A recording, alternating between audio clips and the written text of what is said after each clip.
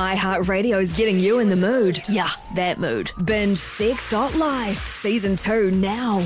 Join sexologist Morgan Penn and Hayley Sproul for a 10-episode journey into the most intimate sides of New Zealand. Morgan's putting her body on the line to find out what's going on inside and outside of the bedroom in Aotearoa. Season 2 of Sex.Life is out now. All thanks to our friends at Wild Secrets. Use the promo code Sex.Life for a 20% discount at wildsecrets.co.nz. The Hits, the Jono and Ben podcast. Spilling the tea on Hollywood's A-listers. Kardashians. I have met every single one. Exposing scandals. Because she's not a good person, but either is he. Digging the dirt. Is she a diva? Yes. And finding out what's going on behind the scenes. Yelling at cast members? Yes. It was a script. No. His identity is a secret. But his stories have been proven right time and time again. This is ENTY. He's got more information than the Chinese government. ENTY, welcome. Oh, that's a tough one right there. You're all banned on TikTok, aren't you? I really hope not, because it's one thing I enjoy watching. Yeah, well, because we're on TikTok as well, and geez, your numbers go through the roof. And maybe the Chinese government are like, look at these schmucks. We're giving them, I've got 100,000 views on this video, and they're getting all of Ben's information. What sort of things are they getting from your cell phone, mate? Well, here's the thing. Do you think that whatever respective government, New Zealand, China, America, you don't think they already have our information anyway? Yeah, no, you're right. Well, I mean, and we got the vaccine. That's tracking us as well. All right, the conspiracy theories aside. Speaking of things that people are watching this week, James Corden. It's his final ever week on the Late Late Show. And I just watched a really emotional thing with him and Adele, the final carpool karaoke. She was talking about how James actually helped him through some pretty difficult times in her life. You and Jules and the kids were so integral in looking after me and Angela, making sure that I didn't... And I remember you used to do it with humour as well. You used to be like, good luck with that one, in any sort of...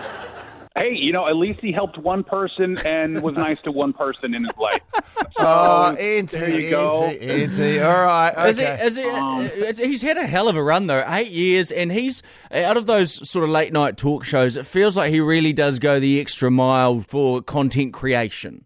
Look, when he came up with carpool karaoke or whatever, I mean, that was very unique. The fact that he managed to get Mariah Carey for the first one, and she didn't even really know that it was going to be carpool karaoke. She just thought they were having an interview in a car. Yeah, so that was really good. But does it outweigh the horrible way he treated all of his employees? No. Is he loved over there, Corden? I think he's loved nationally, like just by fans. And, oh, yeah, he's great, and he sings along and does all this stuff. And if you ask L.A., like the entertainment community, the writers, and no, he's hated.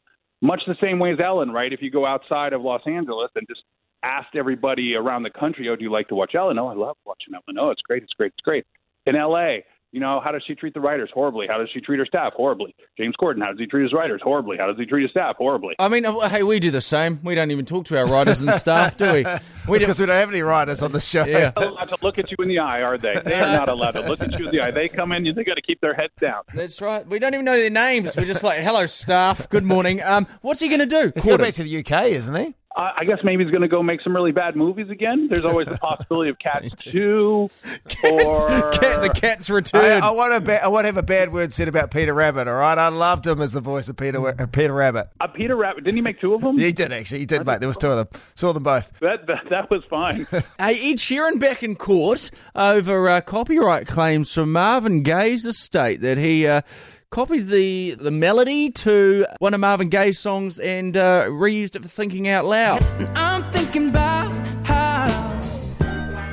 And if you feel like I feel, baby, then come on. Hasn't this already been in court before? I'm sure this has, right? I mean, Ed Sheeran's been in court for okay.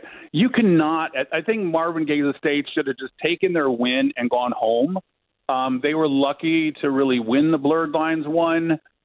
It could have gone either way, but they did beat Robin Thicke and Pharrell, and they got a bunch of money. They got enough to last everybody who's alive there for the money for the rest of their lives in the next generation. And instead, what they've done is let's find somebody else to go after.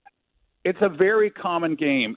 The problem is, as time goes on and on and on, there are only a finite number of melodies.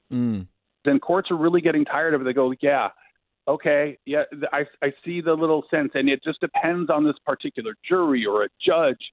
I don't think that anything is going to move forward. I think the Marvin Gaye people are going to be out of luck on this one. And he's been through, like you said, a few times before, and he's proved that he hasn't copied songs in the past. And I don't think that someone of his stature or his level of success would. Hey, ENTY, go and have a wonderful week over there in the States, mate. As always, we appreciate your time. Hey, you guys have a wonderful week too. Appreciate it. One of the scariest things you can hear as a parent is quiet. But if you do get a little quiet time, have a listen to The Parenting Hangover. It's not scary at all. If she thinks, man, I've had a shit Mother's Day, it's not on me, okay? You're not my mum. That's the kids. The kids should have been best behaviour, and they chose not to, okay? Yeah. They chose to give you crappy presents. They chose to complain at the nice breakfast we made. I'm just there, I'm helping, but sorry, mate. The Parenting Hangover with Clint and Jordan. New episodes every Thursday on iHeartRadio or wherever you get your podcasts.